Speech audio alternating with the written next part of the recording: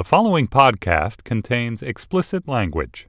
Hey, this is Brian. The podcast is going to start in a second. But first, if you are just finding me on Slate and you're a new listener, thanks for giving it a shot. If you've been with me for the last year and a half, I so appreciate and have been digging the conversation we've been having, and I'm glad to be able to continue it here. The premise of this show, for those of you who are listening for the first time, is that people who accomplish remarkable things process the inflection points, the high moments and low moments in their lives differently than the rest of us do. They somehow use these moments for fuel. And I have long been interested in how and why they do this.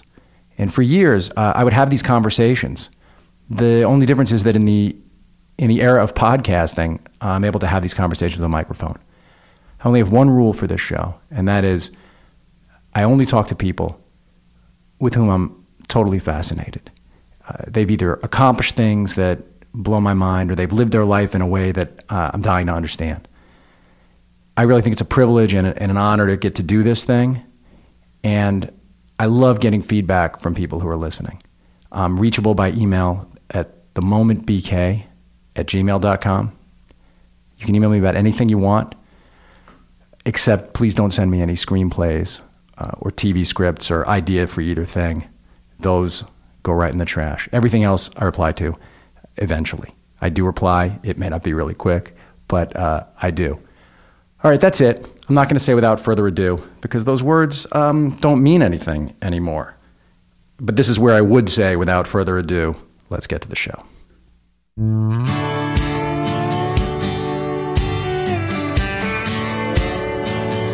Hey, this is The Moment. I'm Brian Koppelman. Thanks for listening. Today's guest is David Chang, who at a very young age is already sort of a legendary guy. Though I know you don't think of yourself that way. No, not so much. 10 years ago, a little over 10 years ago now, Dave opened Momofuku Noodle Bar, which changed the way people in New York thought about restaurants and fine dining, which I know is another two words that you don't like. And he sort of reinvented the way people thought about food, and since then has opened restaurants that are the most popular restaurants in Australia and Toronto, and has 4 restaurants in New York City, and then tons of milk bars, right? Yeah. Is that the official number? I don't even know. Tons? It's a lot. We have enough going on. But more than that, Dave, of all the guests I've had on this show, this is, I know if my son were in New York, he would be here, because you've had a big impact on his life. You guys have been like real fans since the almost the very beginning, especially with your dad coming in a bunch. I came in to Noodle Bar. A friend of mine brought me to Noodle Bar, I guess 2 months after it started, and it was like hearing Zeppelin. Oh my God, it's a dawn on me. Dude, I knew your kids when they were kids. Oh yeah, you did. You met my son when he was a little tiny boy, and my daughter too, and. I went to Noodle Bar right at the beginning, and then came back 2 days, 3 days in a row, brought my kids, and I have so many questions about who you were then at the beginning and what's happened, because your rise has been chronicled, but not that often from the inside, like what it's felt like. And you just said something to me right before that. What? Well, the mics came on. You said that for a long time, you told me you were down eating barbecue. Yeah. Well, I was saying, one thing that's changed for certain is I literally used to, you have to be careful how much you love something. And I loved food so much, not necessarily eating it, but discovering it and learning about it, dreaming about it, reading about it, finding out the lineage of where that person worked before, and what their philosophies were, their regions. And it was like collecting baseball cards or comic books or some type of hobby. You mean when you were hiring people to work to come cook for you, or just in general, generally, food was so all-consuming, so fascinating to me, and even like foie gras. Let's just say something like the enlarged duck liver. Just never even knowing what that was going to taste like. Imagining how would you even have enough duck liver to make a terrine of foie gras? That's so insane. And then slowly but surely, that love becomes your craft, your work, and it's not this thing that you just read about. It's something that you read to enrich yourself, so you get better at it. And then slowly you lose that sort of that spark, that I wouldn't say innocence, but that mystery to why you even did it to begin with. Because now, I hate to say it, but like for a long time I was pretty jaded about a lot of things in terms of food because, going out to eat wasn't as fun as it used to be. And maybe that's just because I'm just a curmudgeonly old man now, but whether it's like the internet, I don't know. There's probably a lot of reasons. And slowly I'm trying to like enjoy eating again. Well, it occurs to me that one thing that changed is that when you would go to eat now, people would watch you eating, which they didn't before. Well, yeah, it's different. It's different. I just want to eat well regardless, but there's something before I would try to pursue anything and I would want to know what the high end was. Even though I don't necessarily love fine dining, I'm a classicist at heart. Yes. And I love fine dining. I love what it stands for, but I love what it produces. And I guess you have to be careful when you learn how to do all the magic tricks. And what I really pursue now are the cleanest, the most simplest things, and barbecue was one of them. And man, it's so goddamn good. I was saying you were posting these Instagram pictures, and what's great is that your Instagram, you'll post Som sauce, something that you've created, but you'll also post like Franklin barbecue, and because I'm genuinely excited to eat it.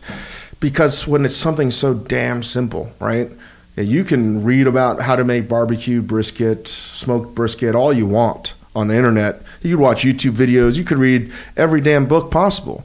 But unless you spend the fucking thousands of hours to make it, I mean, it's never going to work out. And that's what I want to taste. I want to taste that love. And as cliche and cheesy as that sounds, there's a chef friend of mine in Europe. When he comes in, we say like, hey, can we go to like the worst, best place? Or I have a joke, call it like normivore, just normal eating. But any place where, if it's just a grilled cheese sandwich, who cares? As long as someone cares making it, it's going to be so much better than anything else you could eat. Well, there was that great moment on like one of the very first episodes of Mind of the Chef, maybe the first, where you and Meehan went into like a Japanese grocery store or something, and you just ate like this thing out of the styrofoam, and you were like, "This is amazing." Convenience store food in Japan is so good, and it defies like, oh, you can't like 7-Eleven food or stuff like that. But the reality is, it's good, and that's what I want. But in general these days, I want like mastery of something. I want to taste something where I can't get anywhere else except that location. Like I can get barbecue. Barbecue's a lot better in this city than it's ever been ever before, but it's not going to taste like Austin, Texas. And that's important to me. And I just those memories, those moments that I want to cherish now and pursue, because in this day and age where you can get just about anything now, I want the highest of quality. What made you be able to like rediscover it? Do you think like if you had gotten, because I can imagine I've had these moments too where this thing you love you become kind of disconnected from. And I remember for me it was like because I'd been in the music business for a while. I couldn't deal with records the way that I used to, and it was heartbreaking to me. And then when I left that, suddenly 2 years later, it all came back. Like I love it more than ever, and I promised myself that in the movie thing, I would never let it happen. I haven't. Was it a conscious choice to like re-engage for you? No, I think I'm still working through that process. I think you really have to be careful of how much you love something, because inevitably, if you love something too much, you begin to see the cracks in the facade, and it is all consuming. Just as it's all consuming to you because it's an attraction and you want to love everything, that same attraction you begin to see in the imperfections in everything.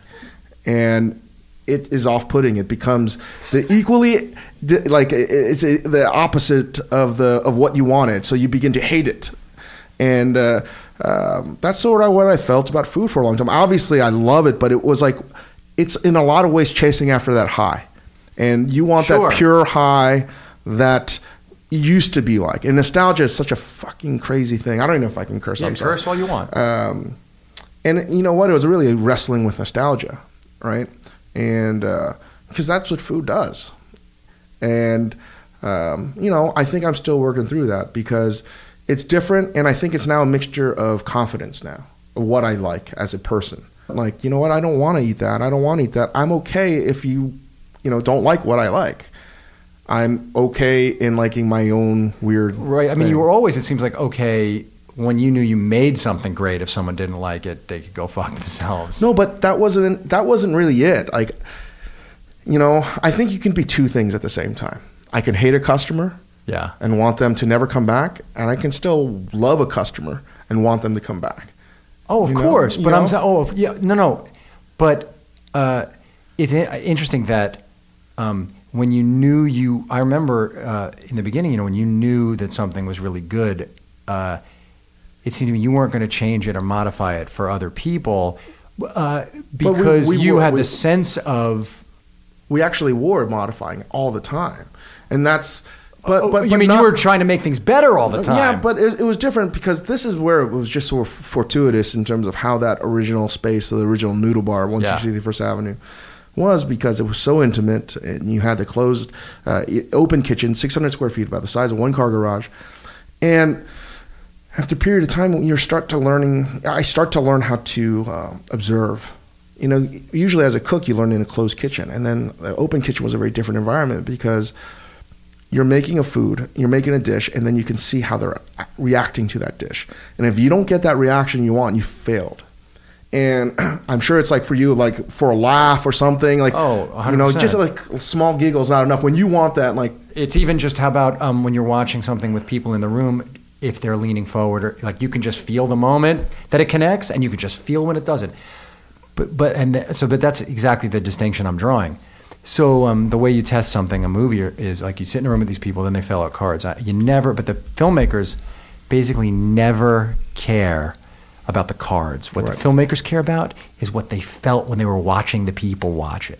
That's what I'm saying. You might modify over 2 weeks as you're watching how a dish hits overall, but you weren't going to modify. But if somebody was like, well, I want you to change this or this or this, I'd be like, shut the fuck up. Right. I'm not listening to you at all.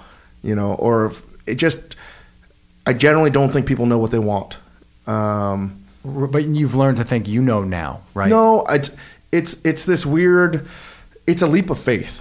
And I think it's really interesting as someone that creates any type of product, whether it's a, bag of potato chips or a movie or a TV show, or to know that you're going to make something, generally most people are going to like this. Like, that's insane. And I can just talk about cooking on just salting food, just salt, basic thing of salt. It's a hell of a thing for me to salt food and to assume that it's the right seasoning for everyone in the dining room. Wow. It's crazy. How the hell do I know that? Right? And so it begins, I tend to think that the only way you get there is through a series of trial and error and really understanding, and it gets sort of meta here, but this is what I tell young cooks now. It's like, for you to season or salt properly, you got to learn the perfect under seasoning and the perfect over seasoning, and you have to do them both at the same time. And it's just like, you can almost taste it in your head. It's like, that's what it tastes like. But it's not 70% over seasoned, it's not 30% under seasoned. It's both fully committed. And it's in that dichotomy where that perfect balance is. And the balance is being committed fully to both. And then, in my opinion, that weird thing of like, I just feel it's that is something where most people can, like, they reside in that moment too. Like, they can, like, that perfect salt taste. Everyone has that experience. Yeah, the ideal, it's like the platonic ideal of the thing. And so you can see why it can be maddening for you if you're chasing the platonic ideal of, right? I mean, it's an ideal, it's an impossibility most of the time. But it happens, and it's just like that high we're talking about when you first eat food or any, like, music. You're constantly going back and you're chasing after that, and I think that's what I want. I want that moment when someone's eating food and they don't know what the fuck is going on. Well, yeah, you've redefined how we think about it. I'll tell you, in my family, and I mean, you did it for a lot of people, which is very early on. At a certain point, you started saying, when people would talk in big words about the whole thing, you would just say, "Look, I just want it to be delicious." And a lot of people imitate the way you say that word, but you were like, it seems like such an obvious concept, right? Of course, a chef, a restaurateur is going to want to make his food delicious, but why do you think that was, in a way, like a revolutionary idea? I mean, off the top of my head, I think people thought that food could only be good in certain circumstances and environments. And the reality is you begin to talk to, like, any chef, they'll be like, "Oh, I love cooking roast chicken and shit my mom made." Well, the reality is most of your great food memories are like eating a fish taco on the beach or a burrito or a hot dog on the stand. And there are memories, there's friendship involved. There's a lot of different factors, but you don't care where you're eating it. It's how you eat it. And I don't give a shit about eating these, whatever, in any circumstance. That's what I want. And I think that when you start to realize that, and at that time when 2004, food was very hard to come by in non-fancy establishments. Great food, at least. Delicious food. And that's why I don't think I did anything new, because you can eat delicious food in most cultures really well cheaply. And food's actually not just for rich people. So, that was it. I wanted to sort of pursue that moment where when I eat something great, I'm like, what the fuck? And I tell my guys in my restaurants, that's the only thing we can control. Who gives a shit about anything else? How we get to the end, I don't give a fuck. How it ends, how people leave the restaurant is the only thing we can control. They can either leave, I got my caloric intake, that was okay, that's good, glad, let's get back to work. You can leave being like, what the fuck, I hate this restaurant. I'm never going to trust you, Brian. Any more advice recommendations, you're out. It sucks, I hate this place, what a waste of my time. Or you leave being like, what the fuck just happened? And then when I say that experience, what the fuck just happened all the time, because you're genuinely confused of how you just ate something in a place that you didn't think could happen. And it was so good. And this is when cooks tell me, like, I think it's a really good dish. I was like, if it's a really good dish, people will queue up for 3 hours in the pouring rain. So shut up. It's not good enough. You're saying you'll say that to your chefs. Yeah, that's when you know it's a great dish. Yes. That's the benchmark. And also it's a great dish is if people are eating something, right? We're having lunch or dinner and we're eating something, we're still having a conversation. Guess what? You fucked up. Right. You fucked up, because if it's great, and we have all experienced this, I hope, when you're eating something so fantastic and you're in a great conversation with one of your best friends you haven't seen in 20 years, and you're eating something, you're not talking, we've done our job. When silence is literally golden. When it's so good that it shuts you up. That's what you want, man. And those moments, I understand, are few and far between. But that's what gets me out of the bed in the morning. That's what I want. And I understand that failure is like the road to that. So, sure. Yeah, you mean you're going to put a dish on, you're going to put it in front of people, you're going to be in the lab working on it. You're never going to get that moment. But you know what? Like, that's what I'm chasing. But you did create a thing, and this isn't, if I have truly actually just put my money exactly where my mouth is because of the amount of times that I've, eaten in your places. And when you created, so the thing that happened, right? It's a ramen bar. You're opening a ramen place, the noodle bar. You lived in Japan, right? And tried all this different ramen. You come back and trained in kitchens. And, but then you created this pork bun. Right. And I mean, that's the thing I was saying was like listening to Zeppelin for the first time. You had taken a food that was very familiar. You could get bao in Chinatown. I grew up eating it. Every Taiwanese person gets mad at me because they're like, you didn't fucking invent it. I was like, I never said I invented it. Of course you didn't. I don't know what I have to do. I give credit to everybody about this, and I still don't. Right, but baked and steamed bao were presented in a very different way. The pork was presented in a different way. The sauce was different. The sriracha was not a common item that would be found nearby. So when it happened, what was it like for you when you obviously cooked good things before for people? But this was right at the beginning of Noodle Bar, and what happened, as I remember, the chefs started coming at night and eating this pork bun and telling people. What did it feel like to you when you would see people at that react that way? And also, did you know? Did you know you created something sick? No idea.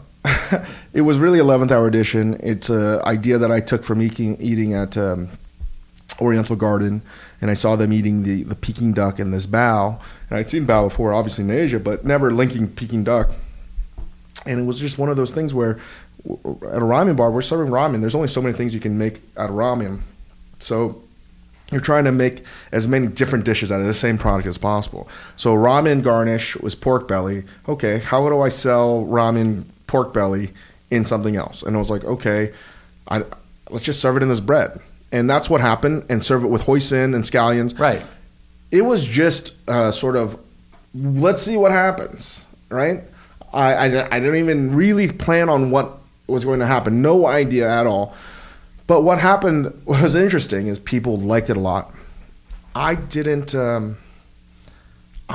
believe them. I didn't believe. What do you mean you didn't believe? I have a them? real problem with. I have a real problem with praise. You think people are just bullshitting you? Oh yeah, I think everyone you lies. Really? Always? Almost always. It's hard. I have to really like put my bullshit meter on to see if they're like lying, because it was hard for me to see like, oh, I really love this, because the only way they're not lying is when it's either silent and they eat it as fast as possible. Like, I want 3 more. Right. You know, and that was happening. Yeah, that was happening right away. The first time, it was really hard for me to see like, why really? They're eating pork belly. Do they know how bad that is for you? Like, you know, yeah. And pork belly before, I remember Tom Colicchio tried to sell it, or we even tried to sell it at Kraft. Yeah, they call it fresh bacon, which is a total lie. You know, fresh bacon. And I'm going to call it pork belly. I was like, well, white people order this stuff? Yeah, but you changed the whole thing, because like we were in a restaurant the other day and they had pork belly on the menu, and I said, oh, this is really good. And Sam looked at me and he said, they're cheating. It's pork belly. It's cheating. It's so delicious. You could almost prepare it. But to me, it's like a lowest hanging fruit too, because I was like, man, it's just bacon. It's uncured bacon. And everyone loves bacon. So it's that fatty unctuousness. But I literally had a hard time believing people that they liked it until I saw the sales. And I was like, well, numbers really don't lie. How quickly did that happen?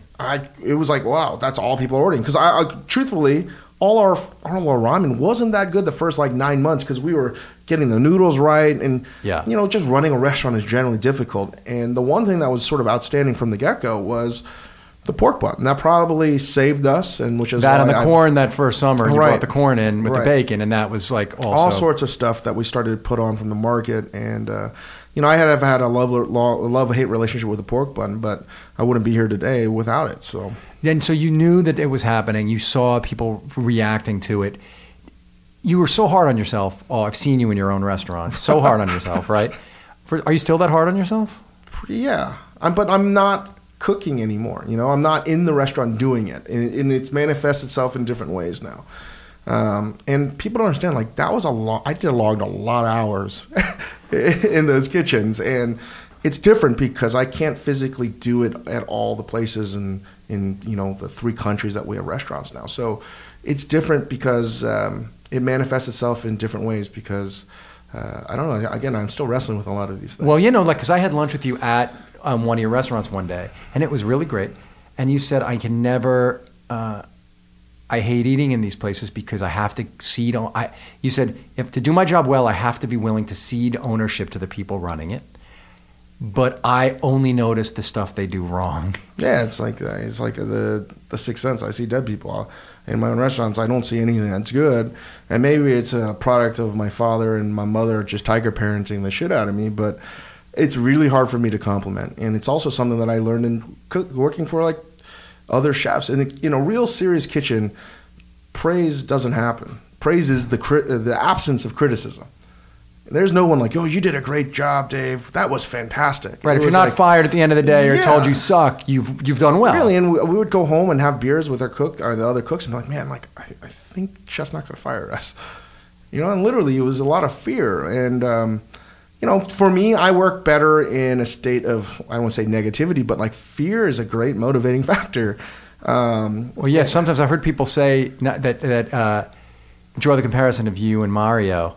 Who's my, you know, I love Mario, and they say like Mario's Clinton and you're like Obama. Well, you know, he fucking really enjoys stuff, and I'm jealous of it. You know, I'm constantly working at it, and like, damn, like Mario is just the best. He really is so good. Like, yeah, because he's every bit the perfectionist, but he somehow is able to grab onto the joy. But he's a good guy too, and that's another thing. And that's what I'm trying to like become, is like just a better person, you know.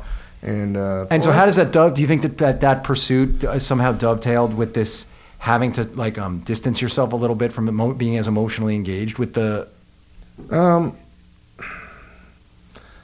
I think that I have a remarkable capacity to convince myself of anything, for good and the bad. So I think you just have to take a step back and look at what you're doing, and if there's literally a positive impact. If I really will do whatever is good for the company, I can't just say it. I actually have to do it. And that's like a fundamental thing I've learned in life. Just because you know it doesn't mean you do it. And yeah, that's super true. But now you've started to find, I mean, obviously you built this incredibly successful thing. You must have been doing a lot the whole time that would. No, it's great, but I have a hard time ever it's not that I want more. I'm afraid that I just don't. That's one thing I want to figure out for myself is when is enough. Yeah, what do you think the answer to that question is? I don't know. I want to like destroy all of my like people that are on my list that I want to destroy. You haven't gotten them all yet? How have you not gotten them all yet? You know, most people that are friends with, they're like, Dave, how can you be so angry? And I'm like, I don't know. You still? Oh my God. You still haven't like made the connection that anger is now atavistic. It doesn't serve you anymore. It does though, because like how? Even still, like I have to create enemies to just keep focused, and it's either you're with us or you're against us. There's no in between. You know, it's either or proposition. There's no fucking shades of black.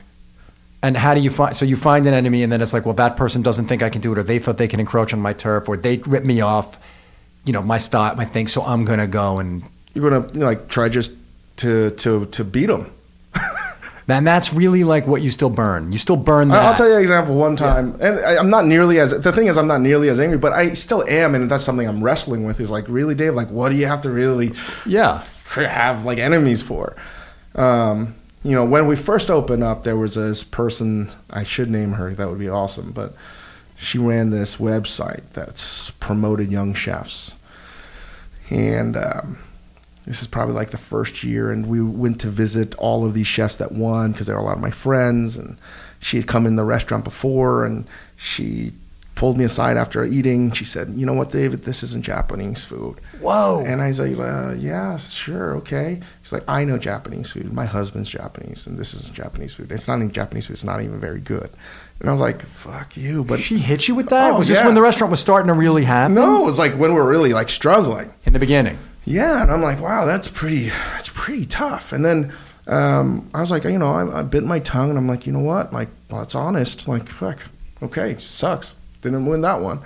We go to this award ceremony, and we start talking. We had not taken, Kino and I hadn't taken a Kino Baka of the Brooklyn Star now, who is, you know, we had a great time together. We hadn't taken a day off, and we went to talk to this like pretty girl, and she starts to like tee off on Momofuku Noodle Bar, and these two guys named Dave Chang and Joaquin Baca. And what a bunch of assholes these guys are, thinking they're going to make Japanese food. And we're like, I look at Kino, I'm like, what the fuck is going on? Is she punking us? Like, does she even know that it's us? She had no idea. Her boss told everybody what a bunch of clowns That's we were. the best, and you heard it right to your face. And we went insane. We went bonkers. What'd you so do? much so that we had to get escorted up by security. Well, we were within your rights. And you know, needless to say, that was like, I was like, game on. Like, you're going down, lady. You know? Like, did she ever try to bullshit you? So like 5 years later, this is probably 2010. Yeah, probably 2009, 2010. I get a letter saying like, Dave, love for, you know, and I had totally blacklisted her in anything I would ever do. Right, wasn't invited. Well, yeah, your list of people who aren't allowed at Momofuku events is legendary. You're done. This person is like done. Yeah. And I was like, basically, to paraphrase the letter, it was like, so, you know, let bygones be bygones, water on the bridge. And I replied back, and whether I had to courier it over or I FedExed it, I think I did. I FedExed it. I basically said, the only way it'll be over is when your company's defunct. I will never bury the hatchet. In fact, the reason we're successful is my hatred towards you. Wow. Yeah. My hatred towards you. Of course. That's awesome. And I'm sorry. I still somehow, like, I know that for you to sort of like heal as a person and let go of whatever the trauma of your childhood was, you have to like let that shit go. But just as a guy sitting there with you, I love it. Right? I fucking love that you did that. I'm like, Dave, I should be magnanimous. I should be like, you know. Oh, you knew the right thing, like you were saying. But I can't do it. I just can't be this fucking better person in me. I'm trying hard. No, like a friend of mine had that who was a huge supporter of yours. I think once someone on his site wrote something not great, I think you blackballed him for years. But and he said to me, like, do you know why Dave is? I don't understand. I've been such a loyal supporter. But so in the beginning, you're fueled by that. But the other half of it, because I think it's important, because you beat the shit out of yourself, to say the flip side of you calling out the bullshit is that when you do find something that you think is not bullshit and is great, that someone else does, you celebrate it. Now, is that something you told, like, look at what you did for Ivan, all the different chefs who've you've given pop-ups to, or you've sort of said to people, you have to go here. Now, you may not even think of that as doing something for them, but that is, to me, it seems like a flip side, which is when you think you see the real thing, it seems to me. When I love you, I fucking love you, really. And, that's just me. I'm just this insane person. But when I see something that I really enjoy, when I like, it's like, okay, like whatever I can do to help you out, let's do this. And, I wish we could do more of it, because that's fun. That's so much fun. Do you feel like sort of an obligation to the people doing the thing that you're, when you find a younger person or even an older person who's been at it and you feel like they're doing it with the same intentions? Is that a part of like whatever your mission is? No, I just, you know what? I mean, I'm not that old, but I feel like I've seen a lot of stuff. And if I can provide some type of advice or even counsel to somebody so they can avoid some of the pitfalls, and fantastic. But also, if somebody makes something awesome and they're a good person, and I'm not the judge and jury of a good person, but for me, who I love as a good person, like, man, like I want them to be able to share that with everybody. What does that mean to you, like a good person? Like, they're not a jerk. Right. They're not a terrible. They're not. They generally are a good person. And, like loyal. Yeah, loyalty is really important to me. Right. Very important. Like probably the number one thing in my life is like you're either like on the team. Yeah. And like you're genuine. There's Yes. no bullshit. And no, you really do clock it. I know this friend and I were having dinner once. Is right before you and I actually met again, but it was like years later, and we thought we had met you first. So we texted you from this restaurant, and like you had clocked exactly when we'd come in, knew we were both people who'd been there a lot. And it was amazing to me because in the blizzard of that whole thing, you had somehow noticed. When that started at the beginning, I just want to go back to, because compare it to this thing now.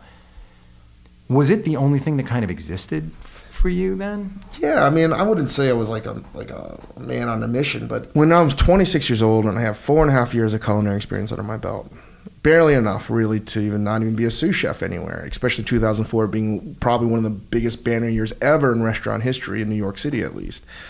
I had no right to do what the fuck I was doing in opening up even anything. Even a 13-seat restaurant. It's 27, the first one, right? 600 square feet. Yeah. But like, let's be honest here. You just don't do that. The only reason I was doing it because I wasn't going to be as good as everyone else on that track. You mean you weren't going to have your own craft in your head, your own... No, I mean, I always go back to Alex Lee, who's the chef at Danielle at the time, who's like still to me like the best of the best. He retired at age 35. And I'm like, what the fuck? And he doesn't care. He's going to be the chef at the country club. And I was like, this guy is the best chef ever. And Angie Carmelini, he's like 32. He's like not even that much old. He's 28, I think. Back then. And Back you then, were... I was like 24. I'm like 25. I'm like, wait a second. The only thing that's separating us is like 5 years. And you just thought those guys were so far beyond you. Carmelini, where was he the head chef? I mean, I know his... Like, right, there's no way I'm going to be able to get better than they are. It's just not going to happen. Unless they like die tragically in some form or fashion, I'm not going to the head of the class. So it was like a real like come to Jesus moment where I was like, okay, let's get serious here. Like, I don't want to stay on this path. I got to do something else. And if I was better, I would never have done any of this. If I was further along, I would never have done any of it. If I had too much more experience, I probably would be like, this is a terrible idea. People always want to know when to leap. They ask me all the time. They go, I'm at this job. I think you're saying you leapt sort of like a moment you realized... I was coming from a pretty dark place. There was a lot of shit going on in my life. And when you are in that moment where it's funny, I keep on saying the moment and it's the moment, right? Yeah, it's fine. You just tend to not think about the importance of things that you normally would think were important. Why were you in a dark place? Because of the perception of disappointment with your parents? Like what? No, I think like my mom was very sick. I have like a lot of other stuff going on in my family. Were they in California and you were here? No, they were in Where Virginia, were they then? Virginia. No, and I had just come back from Japan, and I was really having some serious culture shock, reverse culture shock. Just generally, even if none of that shit was happening, just being me is a pain in the ass. And that's the pull quote. Just being me is a pain in the ass. You know what? It was tough. Like going back at that time, like restaurant industry was still coming out of September 11th. Yes. And we were dead. Hospitality industry was fucking dead. And I think when you start looking at that, you're like, well, who really matters about, who cares? Who fucking cares? And also, if like the pinnacle of the profession, just to me, my hero, just quit. It's like, what's the point? And a lot of things made me question, what's the fucking point? Who cares? And I literally, just like, I don't think that I'll ever reach the age to like benefit from my IRA or 401k or whatever. I just don't, right? You still don't? I still don't. There's no way. You're just going to go out like a sucker before that. Well, I think I will, right? I legitimately just don't. I just don't. You ask me, like, I won't. I just won't. When I signed the lease for Noodle Bar, I didn't think I was going to live past the age of 35. I really didn't. I was like, there's no way. There's no way I'm going to live past the age of 35. If I did, I would have signed the 5-year option that was like right there on the lease. And the agent was like, what do you mean you don't want to sign the 5-year lease? I mean, the option. Yeah. I was like, that is like so dumb. Right, yeah, you figured the thing would fly. Yeah, right. I was like, who cares? I'm on a one-way ticket, man. This is it. And that's just how I perceived it. Obviously, do I want to live as long as possible? Obviously. Well, no. What's your fear? No, what do you think the fear is? I don't fucking know. What do you think? Talk to my shrink. Like, I don't know. But like at that time, I just was like, let's just do this. Who cares? Enough of being a wallflower. Let's ask the girl out to dance. If I get rejected, I get rejected. If I declare bankruptcy, I'm 26 years old. Who gives a fuck? I have the rest of my life to declare to fix it. So it was like, when you start thinking like, okay, bankruptcy, not that bad. Right. You begin to sort of question what is your priorities. And I just, for someone that I believe was sort of reserved, not reserved, but like afraid. You didn't put yourself out front in that way? Normally not. And also I'm pretty believe it or not, pretty reserved guy in general. I think over the years I've had to learn to be like a little bit more Yes, public. I think your natural state is to like observe. And I think that those were the reasons why. It was more like, well, who cares? It's not like whatever I was doing before has been that good for me. And you sort of realize, like, again, I've had cancer a lot in my family. And one of the saddest and happiest moments is when a person finally realizes that they have to start living life, when they've been told that they have not so much time left. It's at the same time something that's so beautiful and fucking tragically sad. But it is everything. It's everything. But because the goal, right, is to get that to happen before. Right. And I feel like I sort of embrace. I tell all my friends, like, oh, I have all this shit going on in my life. I was like, embrace it. Embrace your freak out. Your life is trying to tell you something. It's like pushing you out of your comfort zone. But of course, you didn't realize that stuff then exactly, or did you? Like, were you thinking? Well, I did it before because like my career did not project me to be a cook to begin with. I just was like, I really had like an Office Space moment. I was like, fuck you guys. I got drunk at an office party. I'm out of here. You guys, I'm out of here. And they still didn't even fire me. It was ridiculous. So I tend to like always be that person, but. So it happened. Maybe embrace your freak out. I think that's pretty important. But when it hit, you didn't then just say, okay, I have this hit one restaurant and that's it. Like, what do you think lit the fuse for the ambition that led to Sambar and the rest of it? Because how long after? But here's the thing. People think that, here's the thing. In over 10 years, we've never closed a thing down. We probably have like 20 operations now. Not one thing has ever closed. You never sacrificed the one for the other. That's a remarkable like track record to not close a single restaurant down. Even Mario Batali's closed restaurants down, and we will eventually. I know we will. the thing is, not all of our concepts have worked right off the bat. That's what, so you didn't close. So the second thing you opened was Sambar. And Noodle Bar almost closed down. Sambar, I swear to God, I was like, this will never happen again. But I don't know what the fuck I was thinking, because I opened up one of the most backwards ass concepts you could ever do. Like, Sambar was a burrito shop. It was an Asian Chipotle that, you know, more or less, I feel like we should have served out of the back of a taco truck. It was a good concept, but it could have been marketed better. It could have had better everything else. But I think that the timing was wrong. The execution wasn't as good as it could have been. But, you know, I put all my eggs in on that restaurant, literally. On Sambar. I mean, one reason why I believe a lot of restaurants close is because they don't have everything to lose. You mean you made sure those first couple times you had everything to lose? Fuck yeah. I mean, not only just me, like my dad, like, you know, there was a lot of stuff at stake. And so what was it like when it didn't? Because so Noodle's this incredible success. So like people, you become famous. But if I lose Noodle Bar, I would have lose Noodle Bar if I had Sambar, because I got a loan to open Sam. Yeah, I had my apartment. Everything was up. And so when it wasn't working, so the accountant comes in and tells you, Dave, you know, this happened before, like 2 years ago. It's happening again, but this time you got 90 days. You got 90 days, and unless you can hit X amount of dollars per week and keep the sales, you're going out. You're done. What do you mean it happened 2 years before? You mean it was the moment at Noodle Bar? We had like literally like 2 months left. And what happened that lit the fuse? Oh shit, we're going out of business. Like, fuck it. Right. but when you, so Sam, then you decided. I did it again. I was like perplexed at like, how the fuck did I put myself in a situation again to let this happen again? And I can speak positively about it now, but at that time, like, to be with your back against the wall, to finally like do shit, that's like a really stupid way of like being motivated. So was that, when did you start thinking really clearly? Like, okay, did it come to you, the sort of resetting of that menu? And it was literally that day, right after that meeting with the accountant, I was like, oh shit, I guess we got to be open 24/7, whatever we got to do. I mean, that's what I really mean that. When restaurants close, I tend to believe it's because they didn't have anything at stake. Because I never wanted us to close to be like, I didn't work hard enough. That was never going to be part of the equation, ever. It was going to be some fucking act of God or something ridiculous that was going to prevent us from working.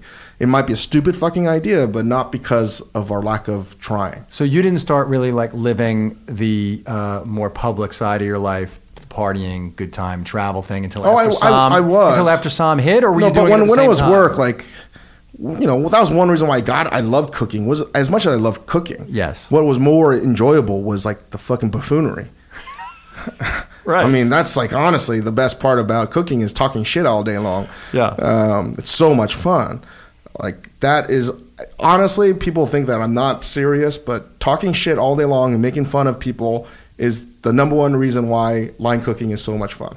Well, you see that in the people you surround yourself with anyway, right? I mean, when you went to start Lucky Peach, this super serious thing originally with McSweeney's, whatever, you know, you go into it with Peter Meehan, who, I mean, just read the travelogues that you guys have written together. You're obviously... That's what you do. You want to hurt feelings. That's how you know you're doing your job.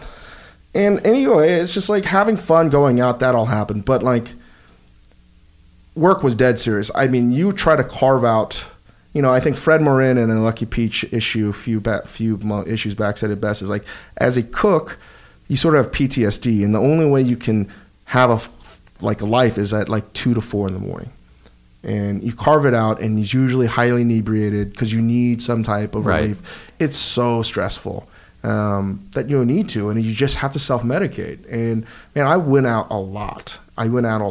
And you know, that those moments happened, but when it was work, it was not. There was never ever mixing. Like when I'm on duty, there is no fucking around. Do you miss the charge of the why you had to step away? Do you miss the charge of the cooking and the release of that? Like, because now you are obviously. Whenever I put on whites, what happens? And I'm in the kitchen and it's like me, and I'm like it's on me, not like one of our chefs or anything. Like I'm a terrible person. I really try not to be. I just turn into this fucking son of a bitch that is like, it's just a terrible person. Like I try not to be, and it's great because right now I spend a lot of time at Pro. I don't know. It's like I did a dinner or like a charity charity thing, and man, I just say the worst things possible to people. To people you're working with, or not trying to be. It just comes out, and you know, there's no. I tend to believe that there's no way you can be like what I call it, like a sort of like a hippie chef, where like you can't yell, you're a terrible motherfucker, you awful son of a bitch. That's the funny thing. They're like telling me this. They're like, you can't, right. You're a terrible son of a bitch. You can't talk that way. Because like yelling, you can't yell. But I really believe that it's like Star Wars to me. Except it's vice versa. It's like to be, everyone starts on the dark side. If you want to be great, I think you follow the path to be great. You work in the kitchens. Everyone's on the dark side. Right. So much cooler. I always thought the dark side's sort of awesome, right? But then you learn that's easy, and there's got to be a better way. And then you start to go to the light side. You want to be a little bit more enlightened. When did you start even thinking about that? Was it after you'd had like the financial success and you'd proven who you were? No, I still had the same insecurities I had when I was like probably 15 years old, you know? Do you think of yourself as a success? No. I really don't. What do you mean? I mean, I know it's there, but I don't believe it. You know what I mean? Like, I literally have the same insecurities. Like, all of the success has changed me. I know it has changed me, but I don't think it has filled any of my like holes in my life. Right. It's the success. You didn't say all of my success, right? You said all of the success. Like it's this other thing. It's something else. Yeah. It's not you. It's not me. I mean, but by the same token, though, you do know, like, if you put something across that's really, like, you know, I've seen you talk about the Sam sauce that you now have. But now it's a joke. Like, it's so funny to me. But yeah, but by the same token, you are. But I'm also deadly serious. Right? I do think it's awesome. You think it should be on every table? Yeah, it should be right next to the sriracha. I do. Right? Yeah. Because you. I mean, I literally think it makes sriracha better. You mix them together, it's better. Did you bring any today? I didn't. You suck. What? And like when you now find something like that, or this pursuit of fried chicken that you've been on, to make the perfect fried chicken sandwich. Which again, you may say is like a joking thing, but you clearly have spent a lot of time thinking about it. But you know what? Again, I get way too much credit. It's been Tony Kim and a lot of guys at Noodle Bar. But yeah, but you set them. I mean, you did say like, I want this, right? You were. I mean, I guess I'm involved, but like that's one thing I've had a hard time over the years is getting a lot of the accolades or the lion's share of the credit. It drives me fucking insane. But don't you get I guess my question is like, so if something like this, what is it? You're opening a chicken? Yeah, we're going to do like a fast food, basically a fast food concept. Is it like spicy fried chicken? Only spicy fried chicken. Okay. I have to be at the opening, but the Friends of Family. But how did you decide like, I need to do this? Like, this is what's missing, or this is what I want to do? Like, what's that process like for you now? I mean, I thought about this. Like, that old Co space was really important to us.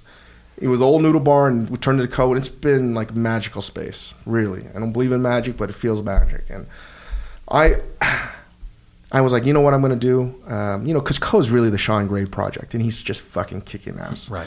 We have so many great people, and I was like, it's harder. I'm always now trying to go after the highest hanging fruit, and I've learned that you got to pick the fucking lowest hanging fruits first.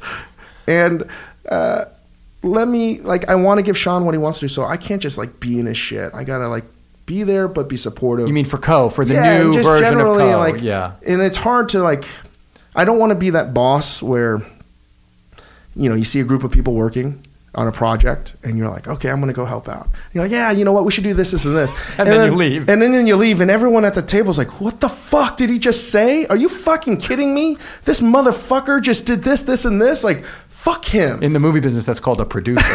Just so you know. That's the producer. And I was just like, you know what? Like, Dave, you're an asshole, because why the fuck would I know better than these guys that are in the restaurant all the time? I just show up and like do this, this, and this. And I know exactly what I'd say if I was working for me. I'd be like, what a fucking jackass. Right. So I would be like, you know what? How do I be part of this by not being a part of it? Just supporting it, being in the shadows and helping out. And that's something I'm learning. But, I was like, okay, I'm trying to do this, but I still had this urge like, oh, I want to open up a restaurant. I'm going to do Co, and we're going to call it Coda. Koda. Maybe we'll still do something like that. But I wanted to do like rustic Japanese food, rustic Korean in the old Co space. Old Co space. And I'm going to be there cooking.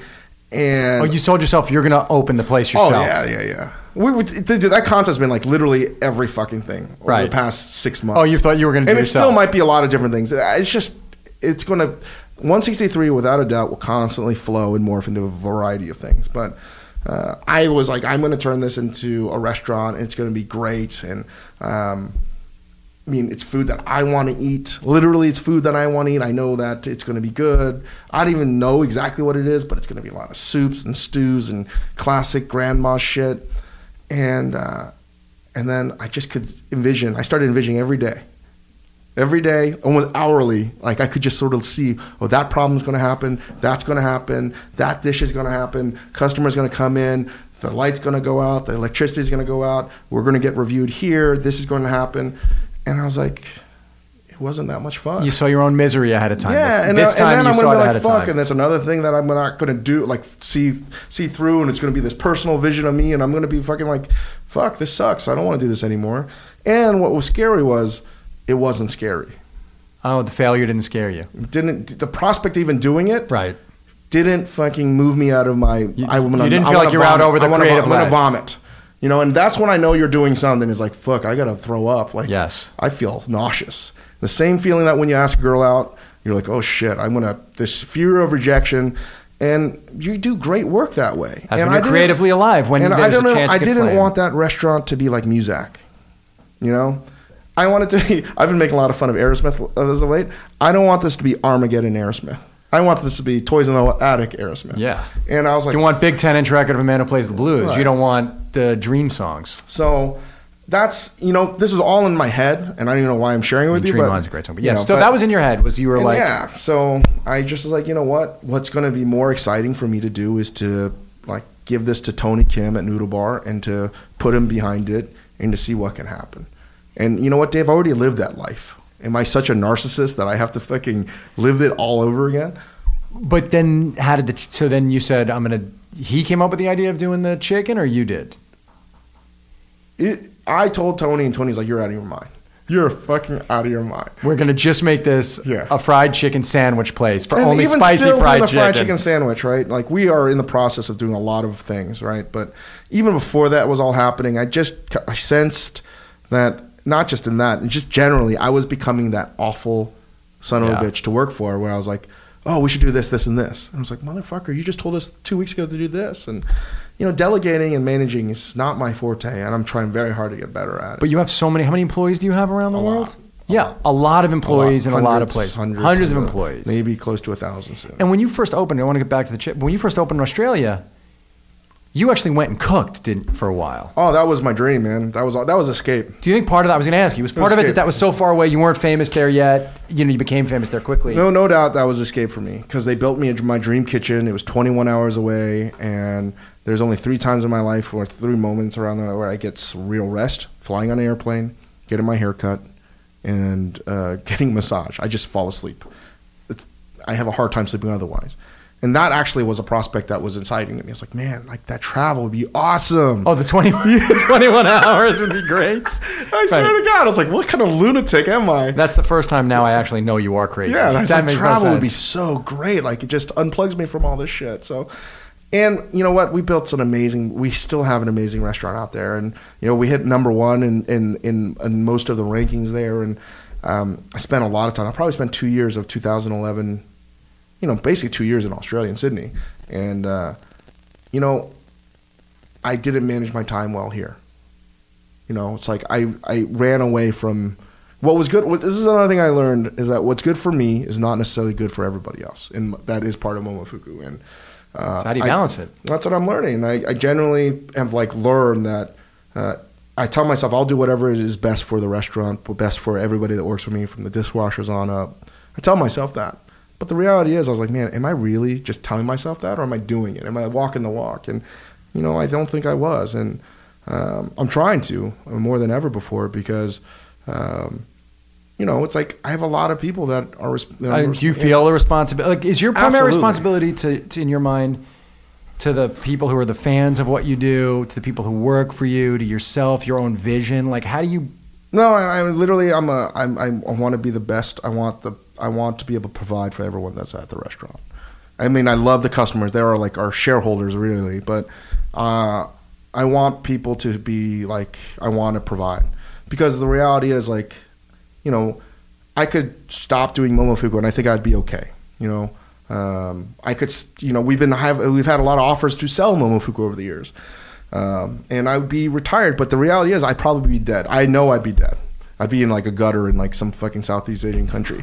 Why? That's how I feel like, you know. And partly it'd be Survivor's Guild. I'd be the only one that really made it. And one thing that I feel very good about is if I'm able to help the whole company and everybody win, you know, financially and creatively, then that would be just the best. Sweet. If those 3 moments are the moments that you can feel calm or restful. But the difference is this. I used to love flying, and now I hate it. It's crazy. It's not restful to you anymore. No. I just don't even want to fly anymore. You want to stay here. Yeah, it's crazy. It's the craziest thing that's happened. But my question is, and I know the things that make you really annoyed, but what brings you joy? What brings me joy, and it's just, you know, it's something I've thought a lot about. It's literally working with other people, my team, making them happy. I mean, I hate to say it, sometimes I forget that I'm in the hospitality business for being such a fucking son of a bitch half the time, more than half the time. But it doesn't mean I have to love everybody. I just need to love the people that are with me and like provide. Your crew. My crew. And I don't want to be the messiah figure that saves everybody. I don't want that shit. I want to be able you to did be like, want that at some point. No. It's not like I'm that. asking. But like I want to be part of a process. Like in religion, right? I was very critical of Christianity because there was only one way you could ever get to heaven. And you have like on average 65 years on your life to fucking go to heaven. And then eternity, you're fucked. You're fucked. So that didn't work. That didn't work come for on, you. man. Like that sucks. And then I found a much more beautiful concept, and one of the sort of themes in a strain of Buddhism was nobody reaches enlightenment until everybody reaches enlightenment. That's a much more beautiful conceit to me, right? And that's sort of how I look at it. It's much more hippie and in my approach, but it makes me happy. That thought of like everybody winning out in the company in some form or fashion, winning out. I can't control everything, but if we are our best at being our company, and I hate trying to talk corporate speak, but that's where I'm at right now, is like creating a place where people are engaged intellectually and they're happy and they know that they have to bust their ass, but like they're getting rewarded for it. So I want our team to get paid top dollar in the restaurant industry, not just restaurant industry. Our goal is to like be the best ever. So. And I want to, if someone else can do it better than me, then like bring them on board. But for the time being, that's like my version of happiness. If I can get to that point, like fuck, that'd be the best. So then, right, that and then killing all your enemies. Yeah, those two things together.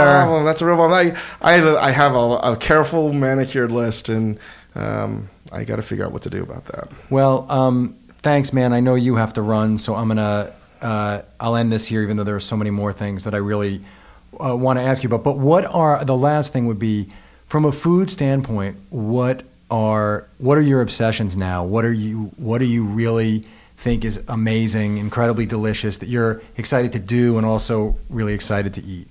I mean, I just came back from Austin a couple weeks ago, and I had my first Franklin's experience, first everything Texas barbecue. Is so good there.